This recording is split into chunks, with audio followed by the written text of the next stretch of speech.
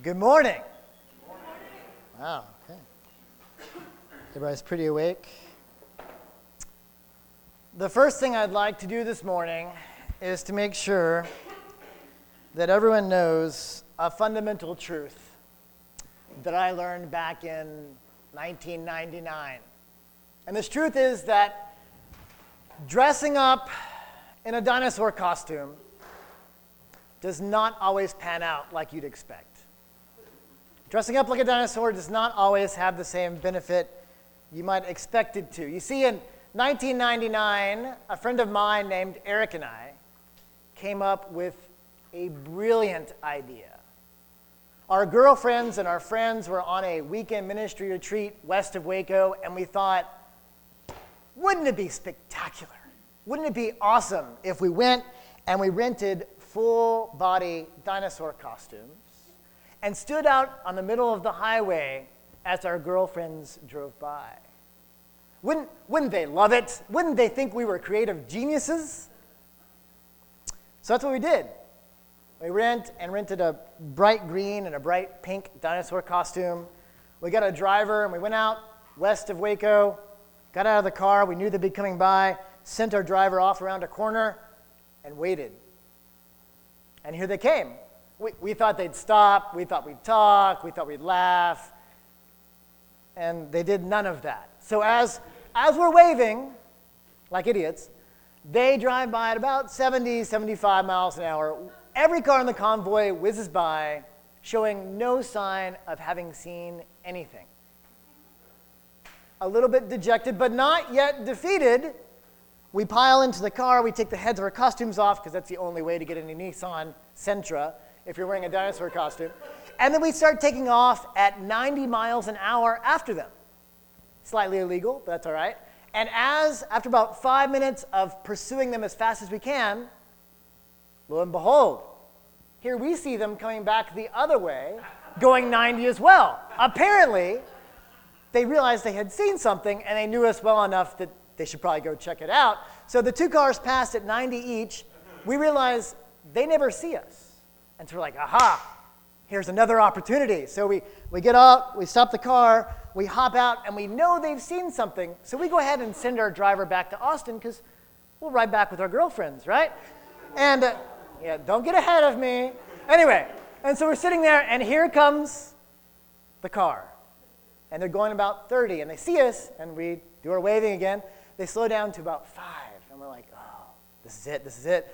And of course, they come to a stop, and we make some dinosaur noises, and they start laughing. They realize who it is, and we pile into the car, and we expect the heroic reception that we're receiving. And this is our moment of glory until we heard the voice from the last car. And the staff workers running the retreat started yelling at the top of their lungs at Kate and the other people in the car to get the strangers that they've picked up out of the car, because in no uncertain terms would they were allowed to pick up basically hitchhikers, which we didn't know if they didn't know who we were or what, but we felt we had no option, so we dutifully climbed back out of the car, head still intact, by the way, and watched as every car in the convoy rolled by, and watched our girlfriends and all our dreams of glory drive off into the sunset 2 hours from Austin in the August heat with no viable means of transportation. It was disappointing, to say the least. And while that story is funny now, 8 years later or whatever, we face disappointments every day. And while my dinosaur story was a small disappointment that mattered very little, the disappointments that we interact with, the failed expectations, are on a much larger scale. Maybe it's having to care for an aging parent and their house and their estate and their health. Maybe it's some person or institution that you thought you could trust that you feel like has let you down. Or maybe it's something that we've dealt with every summer here at Skillman and feels maybe a little more intense this year, at least for me personally, where people are being moved on every year, but this year seems a little bit more significant with some of the people who are being moved on to other places and other tasks by God. And so the question this morning we'd like to answer is how can we handle that disappointment before it starts to make us disconnected or disillusioned with those people and those institutions. Well, in our story this morning, we'll see two travelers who are dealing with disappointment. And we'll see how it starts to make them disconnected and disillusioned until Jesus himself shows up and turns them completely around. And as we walk alongside them on the road to Emmaus this morning, we'll see connection and we'll see revelation. We'll see connection and we'll see revelation. So if you'll turn to Luke chapter 24 with me, starting in verse 13, and hold on, it's a long passage. That very day, two of them were going to a village called Emmaus, about 7 miles from Jerusalem.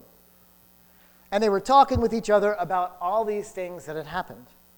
And while they were talking and discussing together, Jesus himself drew near and went with them. But their eyes were kept from recognizing him.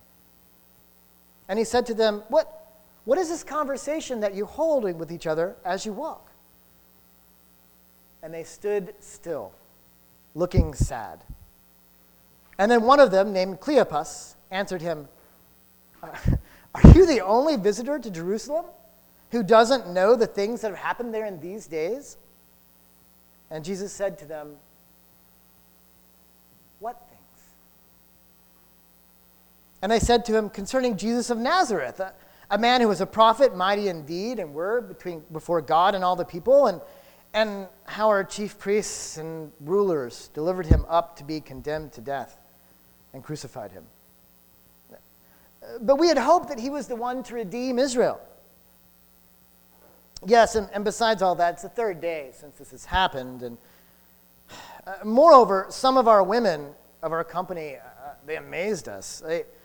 They were at the tomb early in the morning, and when they did not find his body, they came back saying that they had even seen a vision of angels who said he is alive.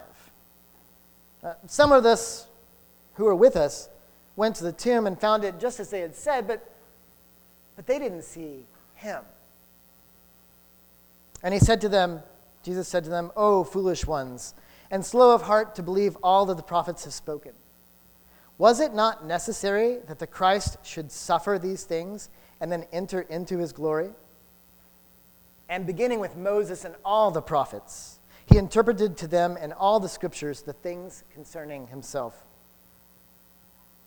So they drew near to the village to where they were going, and he acted as if he was going farther, but they urged him strongly, saying, Stay with us, for it is toward evening and the day is now far spent. So he went in with them to stay, and while he was at the table with them, he took the bread, and he blessed, and he broke it, and he gave it to them. And their eyes were opened, and they recognized him. And he vanished from their sight. And they said to each other, Did not our hearts burn within us while he talked to us on the road, while he opened to us the scriptures? And they rose that same hour and returned to Jerusalem. And they found the 11 and those who were with them gathered together, saying, The Lord has risen indeed, and he has appeared to Simon. And then they told what had happened on the road and how he was known to them in the breaking of the bread. So, connection and revelation. First, let's start with connection. Our two disciples, our two travelers, are disconnected, but they're disconnected because they are ultimately disappointed. They've been with Jesus for 3 years, and you can hear in verses 19 and 21 the hopes they've pinned on Jesus. They followed him for, like I said, 3 years, and they've had these hopes and dreams as to what he was going to do. Day in and day out, they were giving everything they had to be with him. And now what do they have? They have a dead Jesus. They have shattered hopes and shattered dreams. They have to be thinking, what did we do with just 3 years of our life? What a waste. And so that dismay, that disappointment, leads to disconnection in 3 key ways. The first is distance. We're told that they're walking away from Jerusalem towards Emmaus. And we don't know where Emmaus is, but Luke often uses geography, uses traveling to drive home points. And that's what he's doing here. The entire second half of Luke, from Luke 9:51 to 19:48, has been one long journey. Jesus starts in a place, and the whole time he's going to Jerusalem, and they've been with him the entire time. And now they're leaving that destination. They had pinned their hopes on arriving there, and now with every step, they think they're leaving behind a dead Jesus. They're being more and more disconnected geographically. Secondly, they're disconnected from the larger group by virtue of what they believe. They get the report from the women. And look in verse 23 and 24. What they say about it. They say they didn't find his body in verse 23, and they came back saying they'd seen a vision of angels and said he was alive. And the key part is at the end of 24. They had someone go to the tomb, saw it just as the women had told them, and then they say, but they didn't see him. And in Greek, this is a lot more obvious, but it's saying, yeah, they gave us a report, but they didn't see Jesus. And in case we're wondering, is it really them doubting, look back in verse 11 in chapter 24, in the original report. After the women come back and say what they've seen, in verse 11 it says, but these words seemed to them like an idle tale, and they did not believe them. So, not only are they disconnected by distance, they're disconnected by what they believe from the other disciples. The women are buying in, and these guys at least are not. And then finally, not just are they separated from the people back in Jerusalem, they're also separated from each other. In verse 15, we're told that they are talking and discussing together. And this word used elsewhere in Luke is not a, well, what do you think? I don't know, well, what do you think? Kind of a verb. It's a heated emotional argument. In fact, in Acts 9, Luke uses the same word once again to talk about how Paul is interacting with a group who wants to kill him. So this is emotional, this is heated, and would invite inquiry. And that's the situation that Jesus shows up at, that he walks into. And Jesus is seeking to connect with them, and he's seeking to connect with us. And he is extravagant in his efforts to do that. First off, he walks up and listens. No agenda, no asking questions immediately. He just walks up and is present. And then he asks two simple questions. And the first one is, what are you guys talking about? And that draws out the emotion in verse 17. They stop cold, and it says they are sad. Very plain language. And then in verse 19, he pushes their button a little further. He says, these things? What things? Tell me about it. I want to hear about it. So he draws out all the details of their situation. And not only is he present, not only does he ask questions, he also lingers with them. He lingers for dinner, just like we shared the table earlier today. He does that with them as well. And investing in this, in taking the time and taking all day to be with these people, he's trying to connect with them. And he's engaging with their disappointment. And he's letting them vent. He's saying, what's bothering you? And they get to vent about what their emotion is and what they're frustrated with and how they don't like the situation and how Jesus himself is a source of the problem in their minds. He lets them vent about him to him, even though they don't know it. And the effect of Jesus connecting with them, you can see it in verse 32. After he's gone, they start to be reconnected. They say, didn't our hearts burn when he was explaining the scriptures to us? This is remarkable. Could you believe it? I couldn't believe it. And then in verse 33, even though it's late in the day, what's their first reaction? Even though it's the end of the day, they've had dinner, is to get up and restart on the day-long journey all the way back to Jerusalem. And when they get there, they do the same thing they just did. They don't even get to say anything when they walk in. Everyone else is like, hey, did you know? Jesus is alive, and Peter's seen him. And everyone gets to swap stories. And because of the connection to Jesus, they're reconnected to each other. Jesus is the common thread that connects them all. And the story reminds me of a guy named Ryan Knighton. Now, Ryan had a normal childhood, but then he went blind when he was 18. And he learned to cope. And he was a pretty successful businessman. And one trip to Chicago, he went through his normal routine, which was to get to the hotel, and immediately his first reaction was to pick up a phone to call his wife and say, I'm fine, I'm here. But being blind, it was kind of an intensive process. So Ryan walked in the room and he started searching for a bed. Sure enough, he found a bed, and he knew if there's a bed, there was probably a coffee table nearby. And so he reached back and he found the coffee table, but there was no phone. Now, a lot of hotel rooms are symmetrical, and so he searched for another coffee table, and he found that, but again, still no phone. But he kept looking. He searched down this wall, found a corner, searched down this wall, found a sofa. That could be pay dirt. Found the coffee table. No phone there either. Kept going at another corner, down the front wall, found the door he came in on, turned the third or fourth corner, whichever one I'm on, and then came down this wall, and eventually he felt the bed behind him again.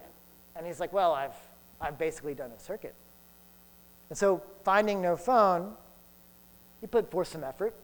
He went ahead and went to bed. Said he'd figure it out the next day.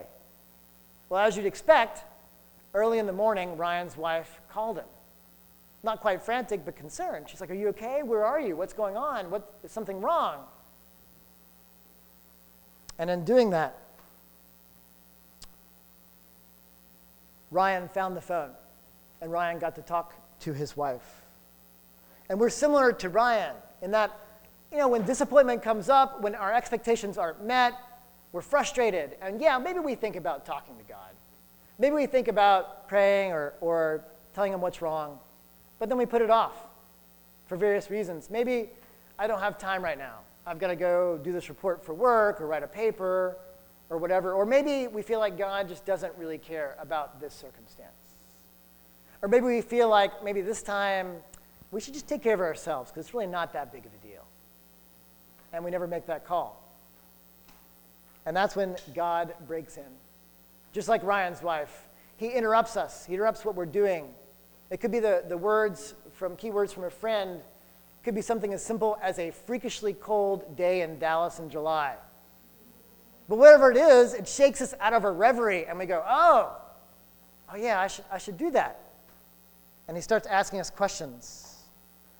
And we get to express our disappointment because it's more than okay to vent, more than okay to tell him what we're feeling because he asks us to. He prompts us to and pushes us to do that. But it's not just questions. It's not just him connecting to us with questions. Because after Jesus asks questions to engage our disappointment, he gives us new insight and a new view of him. Jesus reveals himself. And in this passage, in our story today, he reveals a couple of things. First, he reveals how the prophets point to his arrival. In verses 25 through 27, he talks about that. In verse 27, it says, from Moses to all the prophets, he interpreted to them all that the scriptures said concerning himself. So he's demonstrating how the Old Testament informs us about him and how he informs us about the Old Testament. Because as we heard a few weeks ago, Jesus is the linchpin of history. He's the fulcrum on which everything revolves around his act of redemption. Secondly, he reveals how his suffering was predicted. And this may come as a surprise to us because we're used to passages like Isaiah 53 where it talks about by our stripes he was healed and he was bruised for our iniquities. But at this time, they didn't have that concept in their minds. And so when Jesus says in verse 26, wasn't it necessary that the Christ should suffer these things? They have to be taken aback a little bit. And in fact, Jesus has tried to drive home this concept at least twice before in Luke, at the beginning of their journey and at the end of their time with him. Turn to Luke 18 with me. Luke 18, verses 31 through 34. Both times we get a similar description of how they don't understand. In 18:31, Jesus starts giving a detailed description of how he's going to die and how he's going to be buried for 3 days and rise again. And then verse 34, we're told about the disciples. But they understood none of these things. The saying was hidden from them, and they did not grasp what was said. They did not grasp what was said. So he's done this multiple times before. But it's only now in the midst of disappointment that they seem ready to hear. So Jesus reveals how the Old Testament points to him. He reveals how his suffering was predicted. And then finally, he reveals himself, which is the tension of the passage, because in verse 16, we're told that their eyes are kept from recognizing him. And we feel this uneasiness the whole time because early on we're told, hey, Jesus walked up. And now we as the reader, we know it's Jesus, and we know that these guys don't. And it's really weird to have them complaining about him and telling him about himself, basically.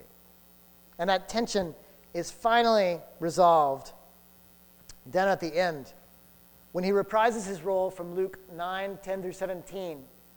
He does the same thing when he feeds the 5,000 as when he shares bread with them, down in verse 30.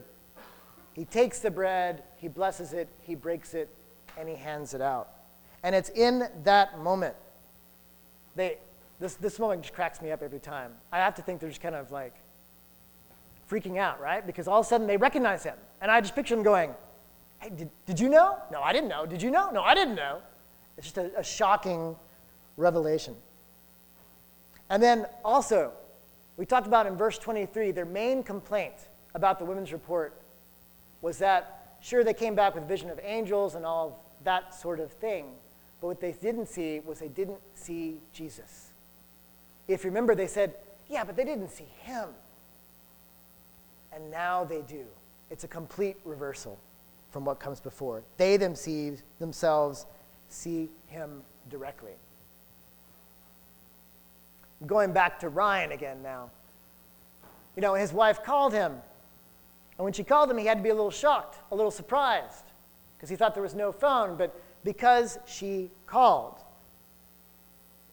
he found the phone. You see, when he was talking to her on the phone, he was half asleep. And then after he hung up, it was still early in the morning. He did what I would do, which is to start to head back to bed. And as soon as he hung up the phone and started back, he slammed into a wall where the bed should have been. And then he felt along that wall, and then he felt back here, and he found a sofa and another coffee table. You see, back when he originally searched the room, he did about a 3/4 search, but when he hit the bed again, he thought he'd covered the entire thing.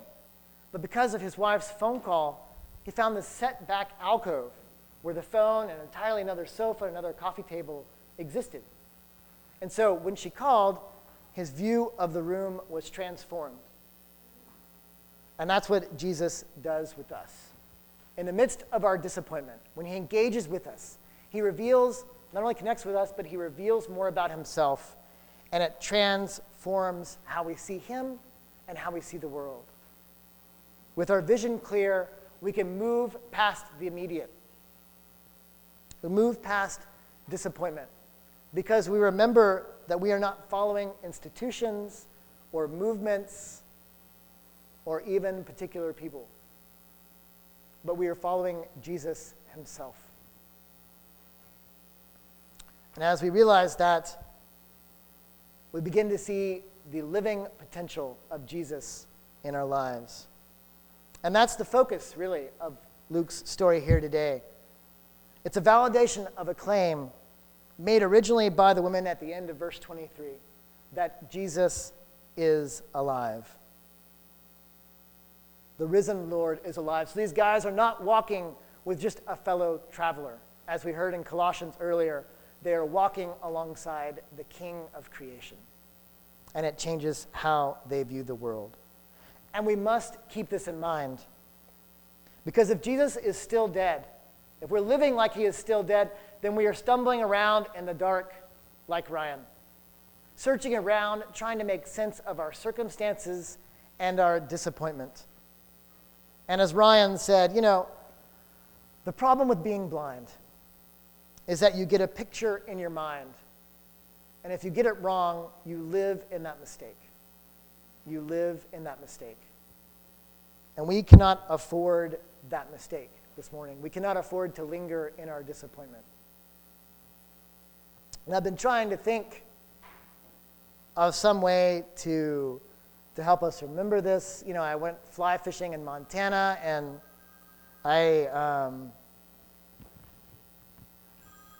sorry, I thought I'd turn that off.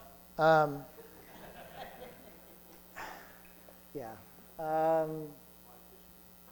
Thank you. I totally lost my train of thought, right? Like, isn't that always, you're in a theater and the phone rings and everything just is totally interrupted and disturbing, and that's what makes this perfect. Yes, thank you. That's what makes this perfect. It's not us remembering, because Jesus intervenes. He interjects himself into our lives. What he wants for us to do is to answer the call. In the midst of our everyday disappointment, he's calling us. And so I think for the next week, what I'm going to do, and I'd like to ask you to join me, is that every time I'm in a public space, or heck, non-public space, and I hear a phone ring, instead of being annoyed and thinking, seriously, can someone turn off their phone? Start asking yourself questions. What if that was Jesus calling me this morning? What would he ask about? What disappointments would he probe me on? How would he connect with me? What would he reveal about himself? And what would that mean for my current disappointment, for my current situation? Because we need that kind of interruption to shake us up. Jesus is alive and is waiting on you and I to answer his call. Let me pray.